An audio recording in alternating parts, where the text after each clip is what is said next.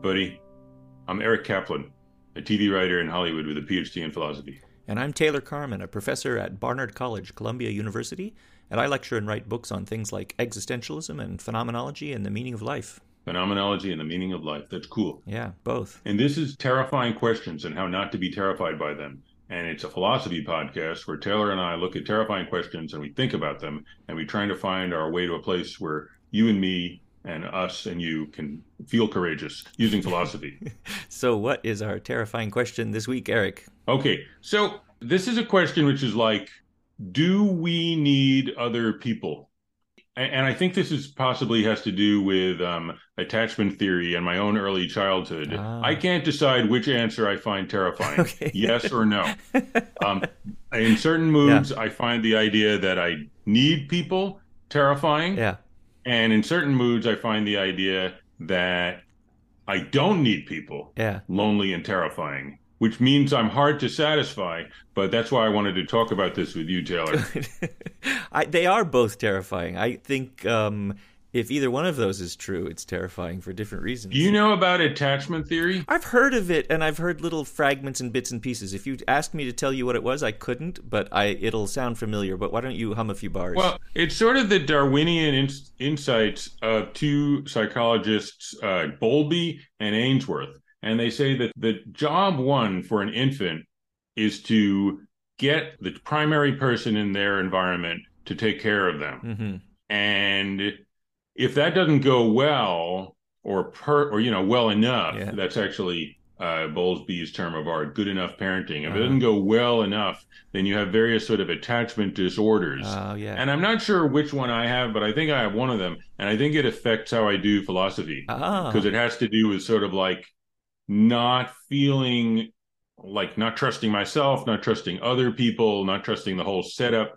And I think when I'm doing philosophy, in some sense, I'm trying to treat my attachment disorder. Interesting. So how does the treatment work? You're treating it by just... Well, trying to be aware of it, just be aware that sunlight is the best disinfectant, and then trying... I'm not going to talk about my own treatment on a podcast. I don't want you to hear that. But okay. I didn't mean to pry. Yeah. I do. No. In some other time, some other place. Okay. But I do think, in some sense, there's an interesting, worth examining question about the relationship between philosophy and the individual philosopher's psychology. Oh, absolutely. I was recently teaching Kierkegaard in my undergraduate seminar. And all this talk about God opening his arms, or Christ, he says, opening his arms and saying, come unto me, come unto me. I'm thinking, man, that's his father. It's so obvious. It's like a very psychologically fraught stuff about his father's acceptance and his relation to his father. It's a little moment of psychoanalytic clarity. I thought, oh, the poor guy, that's what he was going through. Right. And yet I also kind of feel that the cracks are where the light comes through, that just because... To think you need to have some kind of a wound that makes you think doesn't mean the thinking is worthless. No, not at all. No, not at all. Absolutely. But it was poignant. Yeah, poor Kierkegaard. And Nietzsche, he was an unhappy puppy.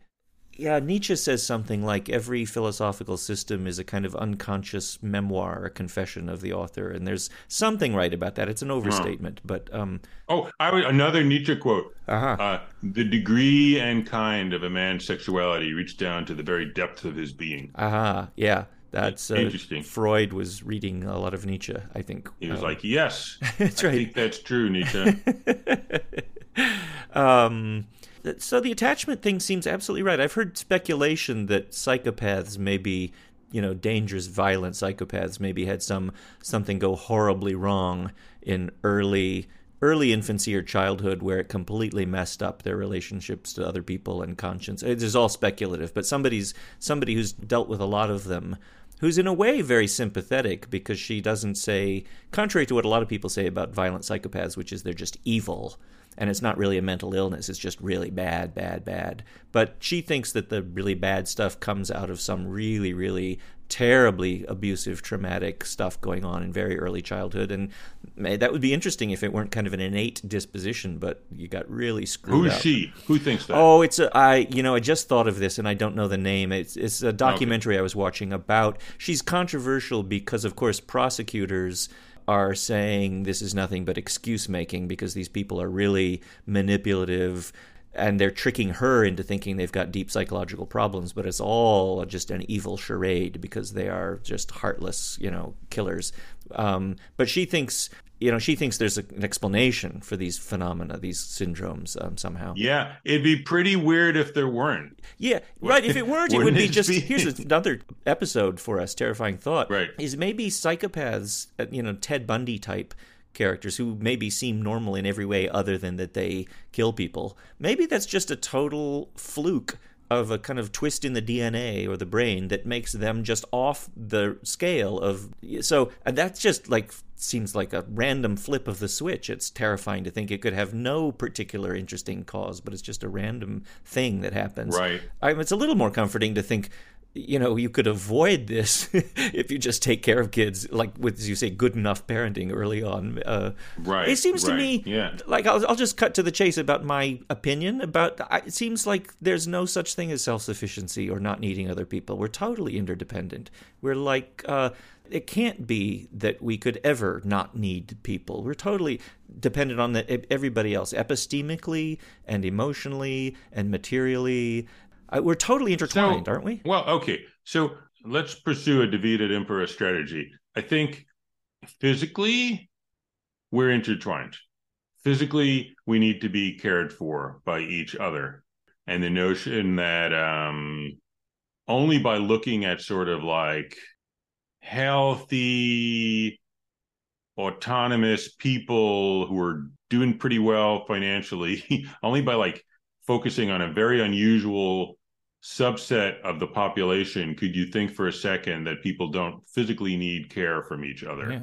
Because when we're young, when we're old, the times when we're disabled, everybody needs, when during a disaster, everybody needs care. So let's just stipulate that and say, if there's an interesting way in which we're self-reliant, it's not that. And to underline it, most of us couldn't even feed ourselves if we were left to our own devices. I mean, you have food delivered to you, supermarkets and restaurants. If you were on your own in the woods, you'd starve, probably. Okay, true. I would. I certainly would. So I want to read as a witness for the pro self-reliance position, Ralph Waldo Emerson. Oh, okay. And he's got this essay, Self-Reliance, and I'll now read it. Okay. We usually don't read stuff, but this is sonorous 19th century prose. Yeah. He would fill auditoriums with his speeches. So let's hear a little bit of it. Okay.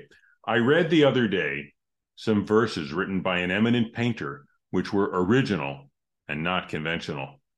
The soul always hears an admonition in such lines, let the subject be what it may. The sentiment they instill is of more value than any thought they may contain. To believe your own thought, to believe that what is true for you in your private heart is true for all men, that is genius. Speak your latent conviction, and it shall be the universal sense, for the inmost in due time becomes the outmost, and our first thought is rendered back to us by the trumpets of the last judgment. A man should learn to detect and watch that gleam of light which flashes across his mind from within, more than the luster of the firmament of bards and sages.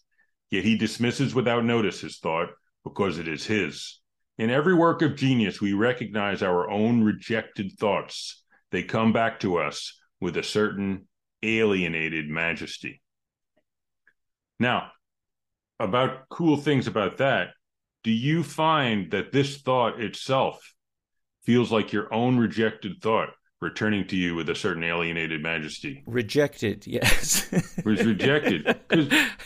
I mean, yes, there's an echo in that of something I've thought too, but I have to say, I've never been an Emerson fan. I rebel at most of this. I just find it... And what is it that plucks your nerves about it? I think it's precious and kind of smug and sentimental and not very plausible. I mean, speak your latent conviction and it shall be the universal sense. Really? Why should I believe that? It seems to me a lot of my latent convictions are idiosyncratic and right or wrong, but not why they're going to be the universal sense. And our first thought is rendered back to us by the trumpets of the Last Judgment? That's so pompous and highfalutin about my own first thought. It seems like so self-aggrandizing and overblown and implausible that it just makes me cringe. I just don't like it at all. You think it's cringy? Yeah, I think it's totally cringy. Not that everything is consistently wrong with it, but I mean, what I do like, that one little bit that you were asking about, like an echo of your own thoughts, that is a real phenomenon. And I often have that experience reading a great text. It's very much like this says really well and clearly something I had a kind of inkling of. So there's a sort of experience of, if not quite déjà vu, but like it kindles something that I thought, oh, I've kind of thought something like that. And so there's that phenomenon. All right. But I have no confidence that my first thought or my latent thought or anything like that is going to be ultimately vindicated. I mean, why should it be? Well, I mean, he does sort of say in that famous passage later on in this essay, I would like to write whim, W-H-I-M, whim, on the doorpost of my house. I hope it won't be whim ultimately, but the day can't be spent in explaining. So I don't think he's denying that in life your ideas might become deepened.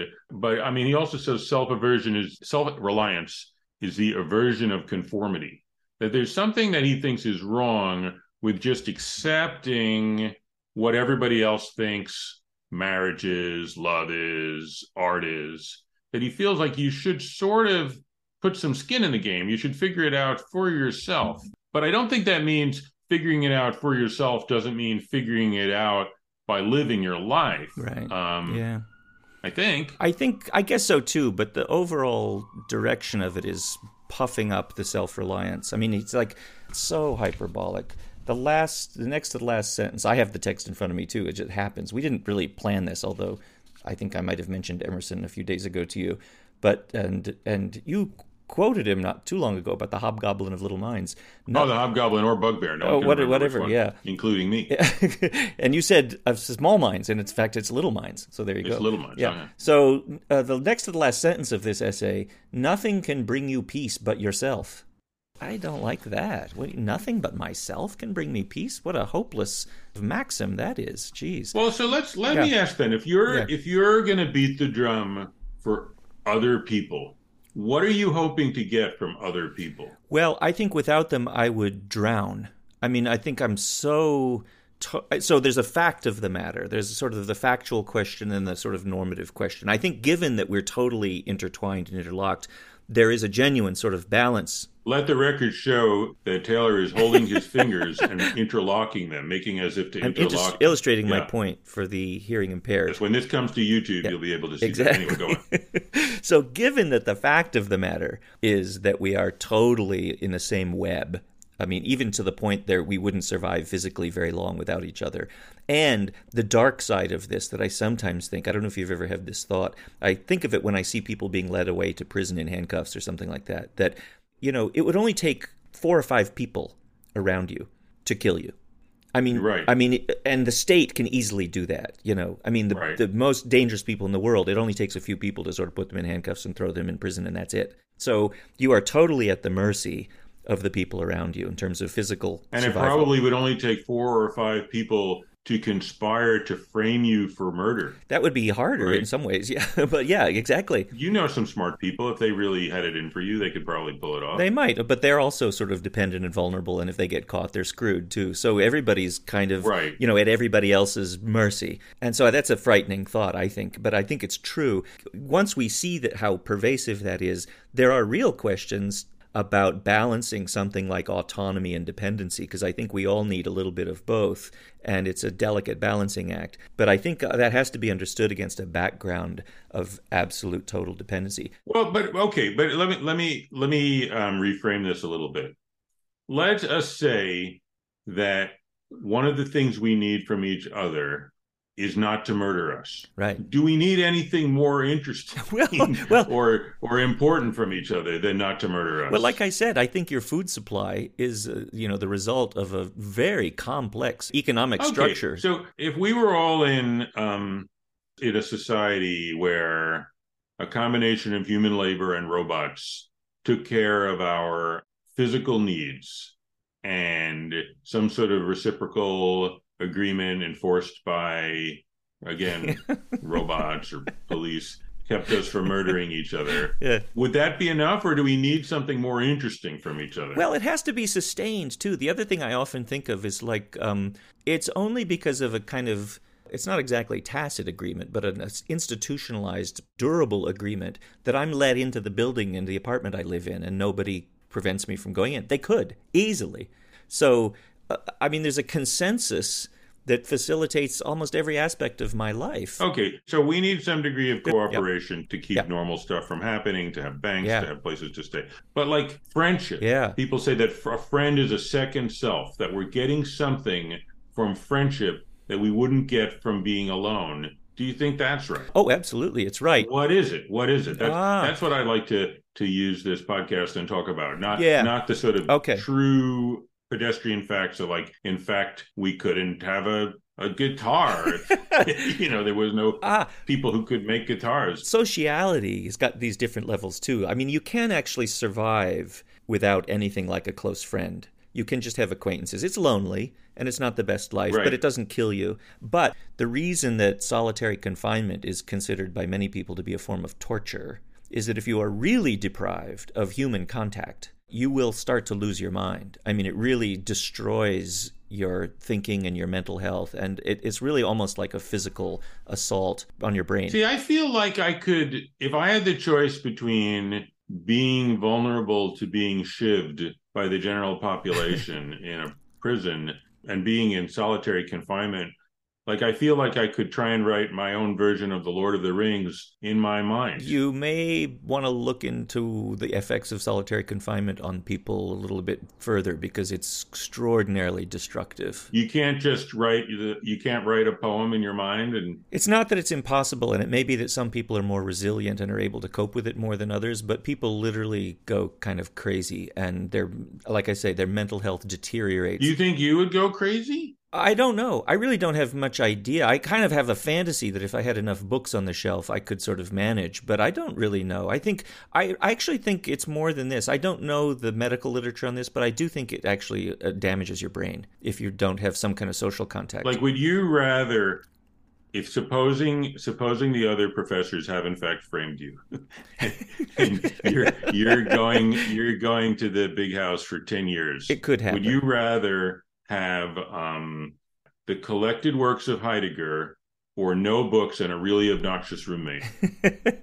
I'd rather have the collected works of Heidegger. Right. But it's easy for me to say that without anticipating what it would be like after 2 months or 3 months or 6 months. You might get depressed and be like, I don't care about Heidegger anymore. Definitely. Right, exactly. I might be so depressed and lonely. I'm sorry to dwell on this really dark subject, but the other thing is that, staring at the walls. I mean, maybe if I could be out on my own in a sort of a nice, pleasant beach or something like that would be different. But you said on this podcast you hate the beach. You like the beach? Yeah, I do. But I would prefer it to a prison cell. I finally nailed you on a contradiction after 10 weeks of trying. I would prefer it to a prison cell. But ask most prisoners whether they'd rather be in solitary confinement or with a general population, one of whom might knife them at any moment. I think they'd almost all prefer to be, having lunch and breakfast with some buddies and roll the dice with getting knifed rather than being alone. I think I'd rather be alone. Maybe I'm wildly overconfident about my abilities to withstand solitude. You might be a rare exception to the rule, but anyway, but let me put aside that, because that's, like I say, rather bleak. And I do think actually it's time for us to take a little break. Okay. So we'll take a short break and come back to this question about, do we need other people? Could we be self-sufficient? What's more frightening? Being completely alone or being completely dependent? And we'll be back after this message. Right. And if you can play Leadbelly's Some's Got 6 months, Some's Got a solid year, but me and my buddy, we got a lifetime here on the mandolin, I think that'd be great. See, I will try and do that. Okay.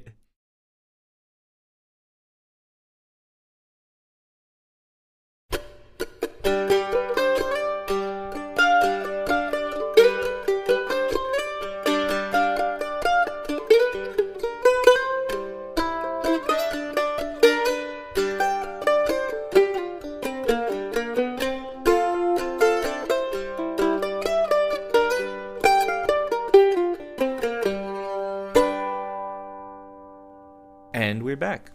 So you've been giving a pretty naturalistic Yeah. account of sociality. Right. And I guess I'm just wondering if there's more to it.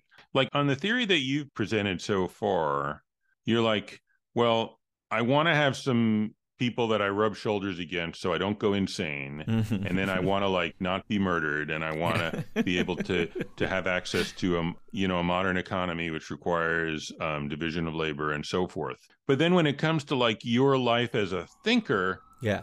Do you need anybody, or can you just, having all these things checked off, do you then go home and do your thinking? Oh, no. And the reason I ask is thinking is your vocation. Yeah. So it's sort of for the sake of which your other stuff is in place. That's right. But I think it's really social. It's really conversational. Okay. So that's interesting to me, because that's what I think Emerson doesn't think. I think Emerson thinks the thing you ought to do is not accept the stuff you've been taught by your society, figure it out for yourself, bravely run the risk of thinking it for yourself. And that's where sociality will come from, because other people, when they hear you say it, that chord will vibrate in their souls as well, and you'll sort of realize you're all dealing with the same stuff. And you don't like that picture. I think it's hugely naive. I mean, it's just ridiculous to think that you could just ignore tradition in the society. You've been totally shaped by your language and your culture and your tradition. And the other thing is, again, even conceding that, if we were to agree that, of course, there's some baseline of conditioning by history and culture and language and literature and all that, it seems like you've got no a priori reason to put special confidence in whatever ideas pop into your head, because some of them are bad and some of them are good, and you won't know until you test them out with other people and see if they say that's nuts or that's crazy or that's interesting. I mean, you are not the only judge of the quality of your ideas. There's this slightly paradoxical thing I've often thought of, when people say, always do what you think is right. There's something right about that, but I also kind of want to say, I don't know. I mean, if you think that, shoplifting and embezzling money and randomly slugging people in the nose is right, then it's not that you should do that.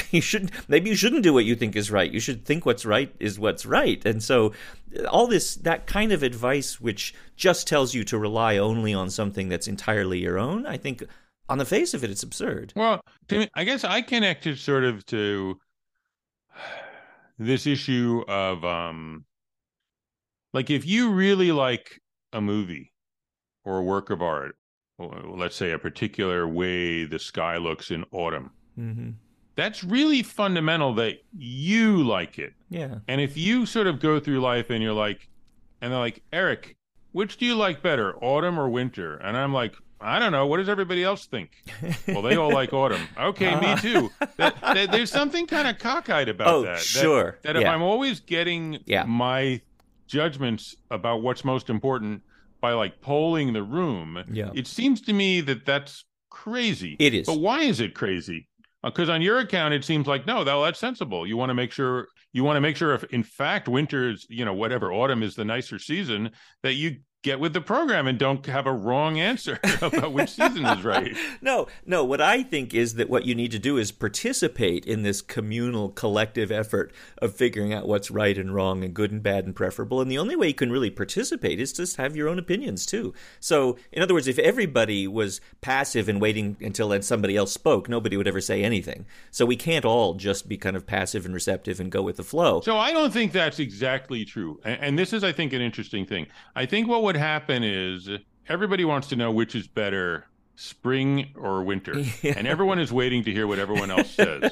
And then at some point, somebody kind of burps, and then somebody thinks they're saying winter, and then they say, and then everyone else is winter, and then everyone has decided it's winter. So I don't think it's true that that no one would speak. I think random perturbations that could happen. In the initial conditions could lead to everyone coming to a position. Yeah, but it wouldn't be a good. No, I agree with that. I shouldn't have said it's impossible, but I agree with you. It would be suboptimal. But what should be happening? What should be happening is that everybody is doing a kind of combination of speaking and listening. And and tolerating some disagreement, right? I think, autumn is my favorite and spring is yours or whatever. And even if we disagree, fine. If not too much hangs on it, that's okay. But what I think is that what that is participation in a collective effort. So you're still really not on your own. I mean, the only reason you can say autumn or spring or winter or anything like that is because somebody told you that these are things. You wouldn't even know that if you didn't sort of grow up in a culture where people were talking about the seasons and having the words for them. And the idea that you've got your favorite anything is a kind of cultural tradition. Right. What's your favorite color? What's your favorite animal? This is a game we play. It is. And so it I'm is. participating in the game when they look at me and they say, how about you? And I say, okay, well, if I just sort of cop out and say, I don't know, what does everybody else think? I'm not holding up my part of the game, but it's a game still. It's a game that we're all playing. And let me also remind us all that there's this interesting issue in philosophy about testimony.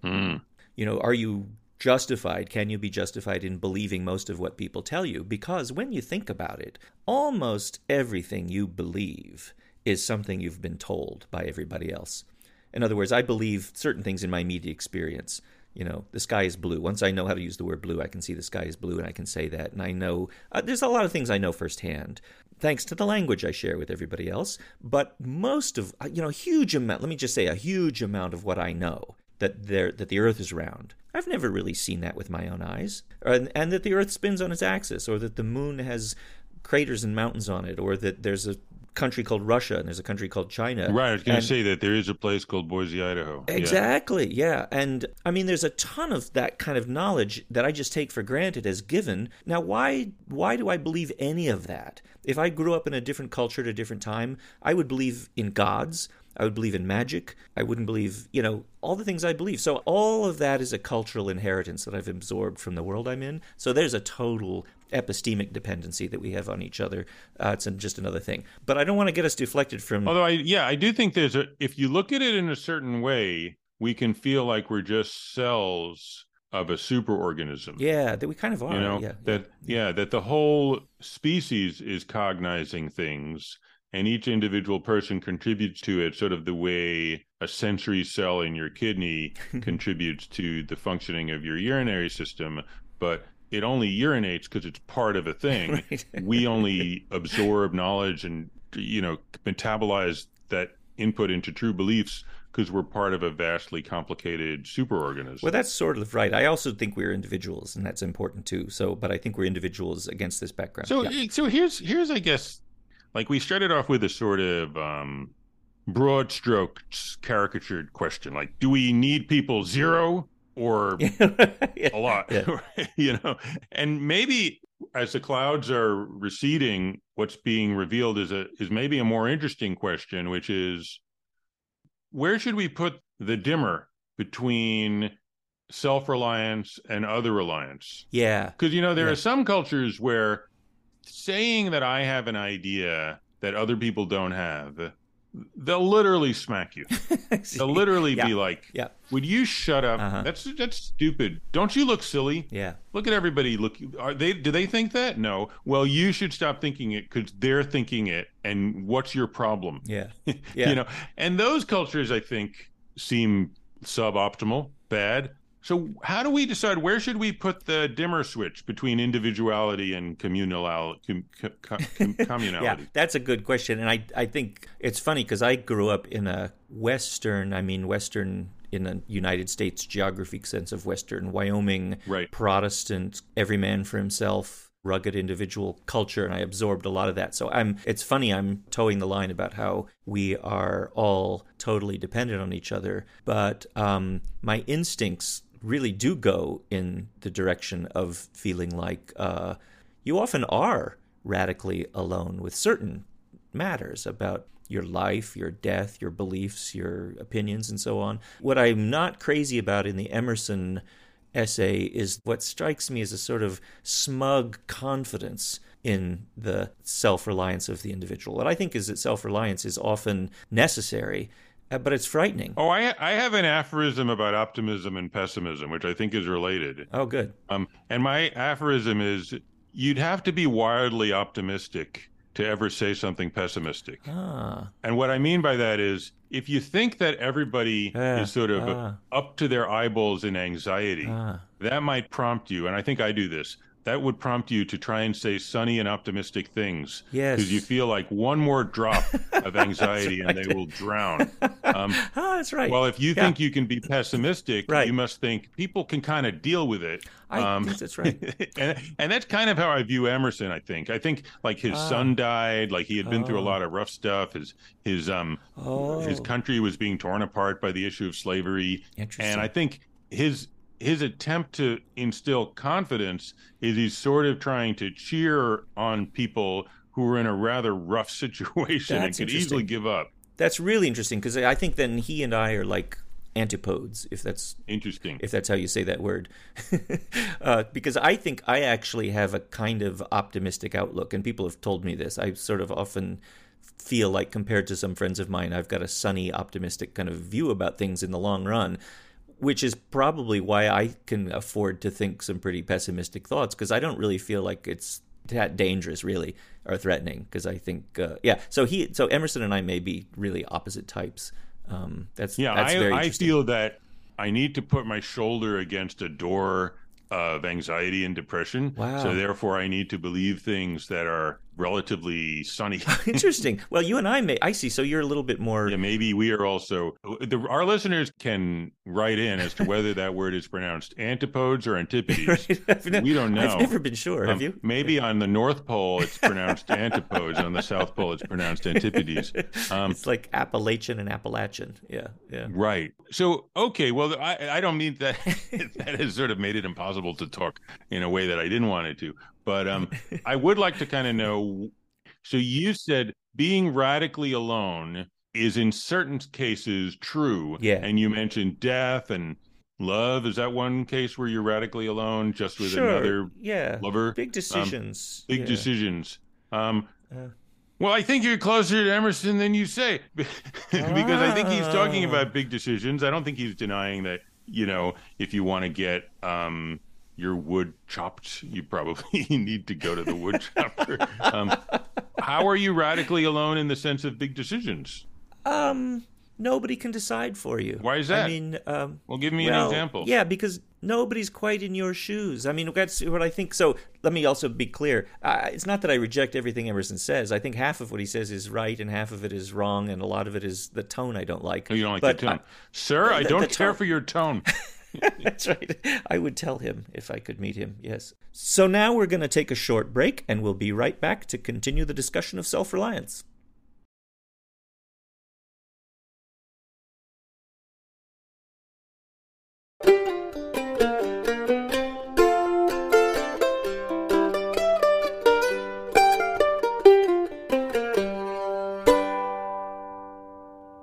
And we're back. You know, Nietzsche said about Emerson, he'd apparently read some Emerson. I don't know if it was translated into German. Maybe it was. I don't know that Nietzsche read English. But he said in Emerson, America has lost a philosopher. What does that mean? I think it means he could have been a philosopher if he had maybe had a better education or something. Oh, I always thought Nietzsche was like off the hook crazy for Emerson. And I always sort of viewed Nietzsche as sort of like German Emersonianism. Well, what I think is he admired the freedom you have in the essay form, in the genre of the essay, because Nietzsche was trying to break out of this very conservative, strict philological sort of education by writing Well, essayistic. what is it that's good in Nietzsche that's not also in Emerson? Oh. Because there's plenty of bad stuff in Nietzsche that's not in Well, that's Emerson. true. I have to say, I could confess, I don't know Emerson well enough to make a real comparison. Okay, But what okay. I like about this remark is that I think what Nietzsche is saying is that Emerson was a kind of, well, I could be wrong about this. Here's what I think. Some experts can call in and write in and tell me I'm wrong about this. Yeah. I hear in that comment Nietzsche saying, as a philosopher, he had great potential. Okay. He considers him to be a lightweight. The Considers him kid to be a had great lightweight. talent, and it's too bad he didn't have. Yeah. Stanley Cavell does say at some point everyone gets around to condescending to Emerson as part of Stanley Cavell's let's like Emerson again. What I've read is that Europeans generally are sort of scratching their heads about Americans being so in love with Emerson. They don't see the appeal at all. Interesting. And I've never developed a taste for it. He's right about a lot of things. I mean, there is a kind of individualism which is right and healthy and good, and you sometimes do need a boost and sort of Well, but I'd like to believe in know yourself. Yeah. what is good about that, because Yeah. you know, plenty of people, when they live their lives on their own terms, and this was something you were worried about, Yeah. completely mess it up. Like plenty of people, like when I look at them and I like that person has, let's take love, but that's not the only example. Yeah. I say that person has decided to spend their lives with somebody who's just awful. Right. And Yeah. it's like the closest you can get in our society to like living in a dictatorial state. They have voluntarily joined a dictatorial state where they are the one Yeah. downtrodden party Citizen. member, and their spouse is the dictator. Yeah. And it's just like, why did you do that? Yeah. And I can't help but thinking, well, clearly what would have been better for them would be either to have me decide who they should marry or a No, but council nobody of can. people Yeah. who cared about them to decide or the Lubavitcher Rebbe to decide. Yeah. That just like in terms of life outcome, deciding for themselves works terribly. Their judgment is crappy, and they just shouldn't do it. Well, but you have to. See, I mean, Why? in those Why? cases, Why do you have to? well, in those cases, there's just nobody else who can actually give you any better advice. No, that's not true, Taylor. Just think of a concrete example of someone who's going out with someone, which is terrible. Oh, I know. A council of their friends. No, but what I mean, could easily give them better advice. well, they could give them objectively better advice. Yes. But it's not going to be the case that that person will be better off by handing over the decision to somebody else other than themselves. Why? Well, often because the reason you will stick with a commitment is because you're the one who made it. So what I've found out by having kids is that when kids are picking out clothes or toys or having to make a choice, even if they're making a pretty bad choice, like this toy is obviously inferior to that one or these clothes or whatever, if they're the ones who make the choice, and this is from a very early age, if they feel like they've got a little bit of autonomy in choosing the thing, they will be totally attached to it because they're invested in it. You gain a lot by letting people make their own decisions because they're invested in them from the beginning. Now, it may turn out badly. But in so many cultures in the world, and I'm going to just hazard a guess and say most, Yeah. your family decides who you get married and what your job is going to be. Yeah, but I mean, I don't know much about this, but here's my hypothesis. My hypothesis is that if you grow up in a culture like that, there's a closer relation to what your family is telling you to do and how you yourself are actually motivated to do it. So in other words, you don't start out with an antagonism or a difference between my family members are telling me this and here's what I think. I mean, you can have those conflicts, obviously. But in a very individualistic culture like ours, there's almost a priori a conflict Right. between me making a decision and somebody else telling me. But I guess if we were going to build a culture from scratch, Yeah. like Nietzsche sometimes says, you philosophers, you need to start building the culture of the future. So let's take the man at his word and build the culture of the future. Yeah. How individualistic should we make it? Should it be the kind of culture where people feel this anxiety to pick a romantic partner and a job, or should it be one where they get together with their families and people who care about them and reliable internet sources like podcasts and and decide that way? I hate to say this, but I object to the thought experiment because why? there is no such thing as building a culture from scratch. You're always repairing the ship that you're already on. Okay, so supposing we're repairing this one, and look, there's a lot of people who say, and I don't know how to evaluate it. That's why I find this interesting. A lot of people say, well, look at all the ecological devastation that Western individualism has caused. Clearly, our culture is too individualistic. Let's make it less individualistic. And here's a way to make it less individualistic. We should say to people, stop trying to find your soulmate. Convene a council of your family and people who care about you, and they'll set you up on a series of dates with people that they've picked. This is basically how they do it in Chabad Lubavitch. They'll set you up on a couple of dates, and then you pick, and that's how you do it. Like we could do that. We could do that. If you've already got the momentum of that kind of tradition behind you and you've grown up in it, you can maybe be at home in that world. But if you're thrown into it from a very individualistic sort of background, it's going to be very little chance of it's working out. But you could use your soapbox as a Barnard professor to fulminate against individualism. Here's what I think. To the extent that I'll play along at all in this kind of utopian sort of experiment, what I think is that it's not either or. Okay. That there are domains of life in which we need to do is cultivate more individualism. Like in terms of gender expression, for example. That's the big one now. I think it's great that people feel like they can dress however they want. and they can ignore what people have been saying, for a long time in most of the world and so on, about how you have to dress like this, you have to dress like that, you can't have a nose ring, whatever.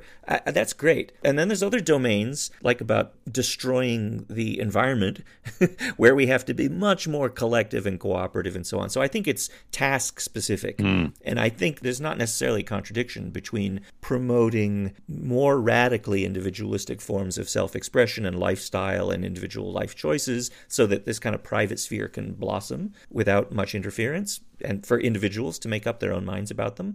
But I think life is always going to be a kind of struggle between autonomy and attachment. I think there's always a bit of that sounds Aristotelian. struggle. That sounds cool. Because I'm just thinking like this is a little utopian.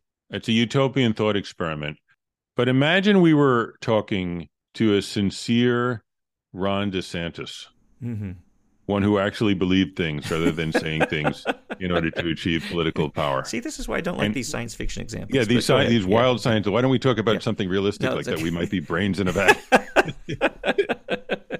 but I'm going to say sincere social conservatives do exist, and they would make an argument something along these lines that,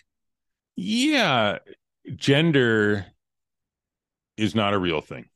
But if we expect people to come up with what their gender is going to be, we'll do too much damage in terms of just giving people an anxiety-provoking, difficult task than the damage that's done by forcing people to adhere to the gender that they're assigned at birth.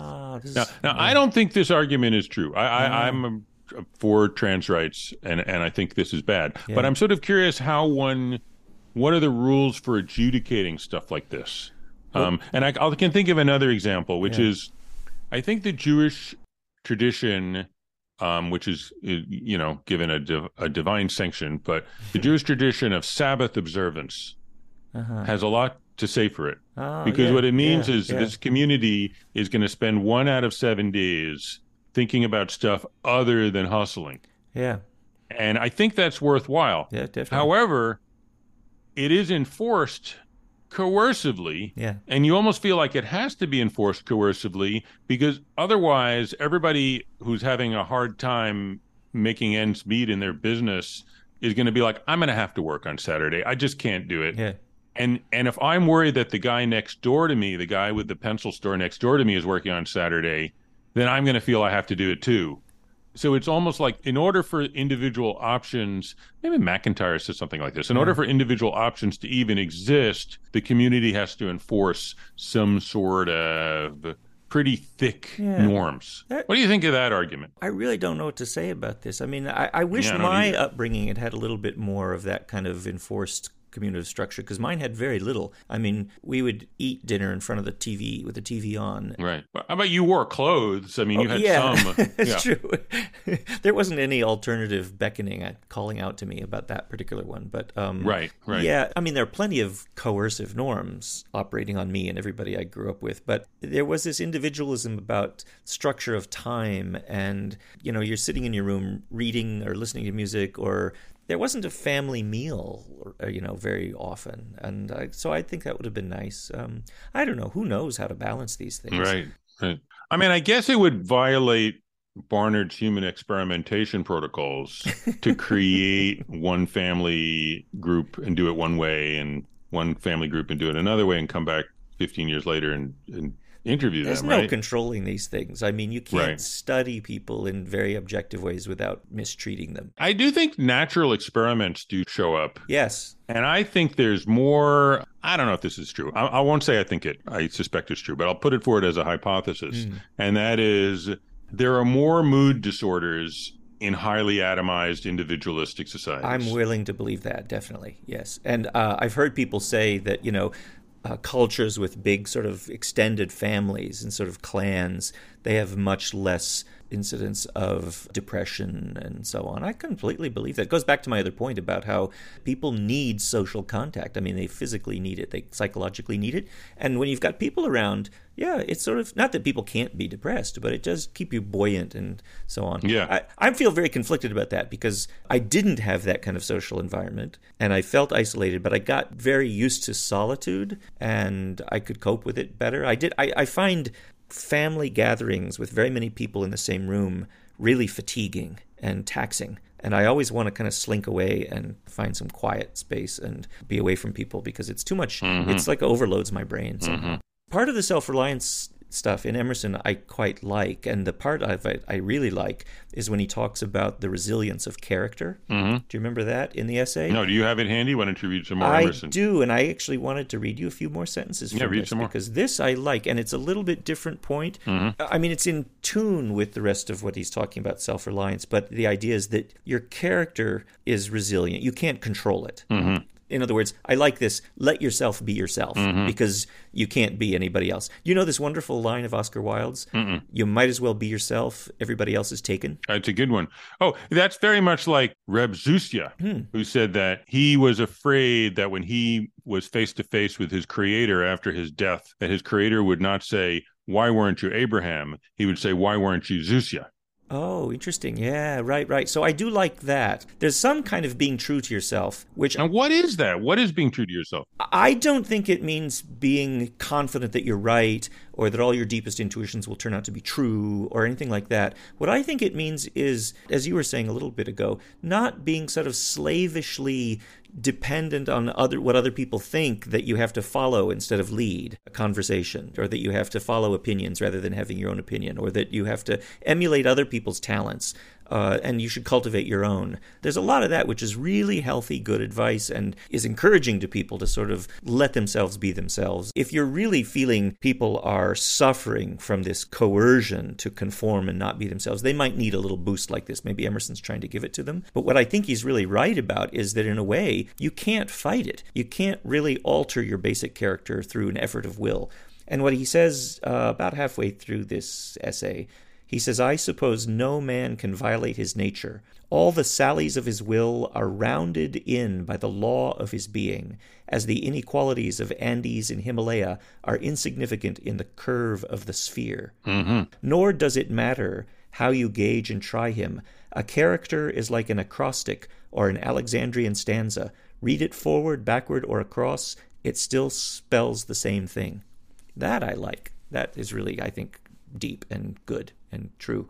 I believe, although there's a lot of psychological literature I gather that purports to speak against this, like there's no such thing as sort of enduring character. And the argument is something like you throw people into different situations and they will start acting completely differently because what we call character is very fragile. It's circumstance dependent. You know, people will start stabbing each other in the back, or, you know, the prison experiment at Stanford, where they divide into prisoners and guards, and sure enough, the guards become abusive and the prisoners are, you know. Right.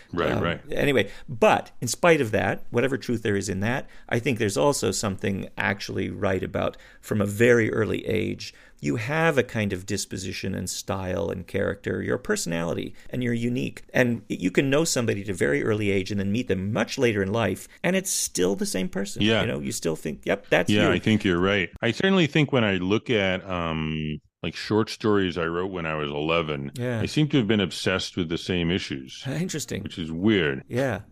You know, because I had experienced much less of what the world has to offer. And there were only 3 television channels. I think if people were really so malleable, if you hadn't seen somebody for 20 years or 30 years and you met them again, they ought to be strangers, but they're not if you knew them. No, they're not. Yeah, so I like that. I think I do love that about this. And I have to say, I really admire his language in this. All the sallies of his will are rounded in by the law of his being. It's beautiful. So there you go. It is beautiful. Points to Emerson, in spite of my otherwise lack of enthusiasm. But I sort of feel like you're an individualist against your own better judgment, maybe. That you seem to feel that on the really important decisions of life, there's something genuinely worthwhile about making them yourself, even if either, and I don't know what you're saying, even if they're wrong, Yeah. or are you saying, Yeah. and they couldn't be wrong? No, what I don't like is the Emerson idea that they somehow couldn't be wrong. You've got a compass inside you that's sort of bound to steer you right. I mean, that if that's not being fair to him, I don't know. But what I think is that you cannot hand over some decisions to other people. It'll be even worse than whatever bad decision you're going to make because it won't have been your decision. Right. But that's what I think. But you feel like earlier in our conversation you said, why should I think that just because it's my idea, I should listen to it? Yeah. So which is it? Do you think It's both. It's both. In other words, I think a big dose of self-doubt is very healthy. Mm-hmm. So keep your ears open. Ask around. Read. You got to really take seriously the idea that you could get it wrong and screw it up. And at the end of the day, the decision is all on you, and a lot is riding on it. So be very careful and very thoughtful, and God help you. Right. Here's the Protestant individualism. I didn't grow up with any religious education or belief, but there's a Protestant element of this, which is, I call it Protestant. It's just this, at the end of the day, God help you. Right. I think that's cool because part of it to me is I think the person who says, honestly, I'm just a node in a network. Yeah. And I'm just going to kind of average what my neighbor on my right says and what my neighbor on my left says. Yeah, no, I don't think that that's it's good. sort of like that's not good. That whole network Yeah. is going to go to heaven or hell. But that person has decided not to be a person. They've decided no, that's right. I'm not advocating that. Part of a network. Yeah. Yeah. No, I'm advocating both of these things. You are a node in a network, and you are alone before God. If only God existed. I'm like an atheist Protestant is what I am, I think. An atheist Protestant, not the only one. Yeah, right. Yeah. Not the only one. So, autonomy. See, I don't really believe there is any such thing as radical autonomy, but I think autonomy is something you can come to want and need in the right. And you think it's worth wanting. Yeah, absolutely. Even if it's still the case that only in certain cultural or historical circumstances will you be able to see that it's something worth wanting. Got it. In other words, if I had grown up in ancient Egypt, I would have no idea, maybe, about what I'm now even talking about personal autonomy, and I wouldn't have any idea that it's a desirable thing. So I think these desirable things can emerge contingently. Although they do measure your good deeds against your bad deeds. Your good deeds versus your bad deeds in ancient Egyptian afterlife. Oh, sure. Yeah. I mean... Ancient Egyptian Taylor Carmen, this is your life. Actually, you are an Egyptian, and this has all been a dream. Okay. I thought it might be. Yeah. That explains a lot. Well, have we covered the bases on self-reliance, Eric? I think so. I think so. Okay. I think we've learned that there's a paradoxical relationship between self and other. And it just makes me think, well, maybe the self is an illusion. So that's why anytime you start to think about self-reliance and others, you're going to get tied up in conceptual knots because the self doesn't really exist. Okay. And I think it cuts both ways. It's terrifying either way. Terrifying either way. This may be unique so far in our topics that this one is terrifying no matter how you slice it. However you slice it, whether you slice it thick or thin, it's terrifying. But also, where the terror is, there is the pacifying power. Excellent. Okay. We'll see you next week. Okay. Peace out. See you next week. Bye-bye. Bye.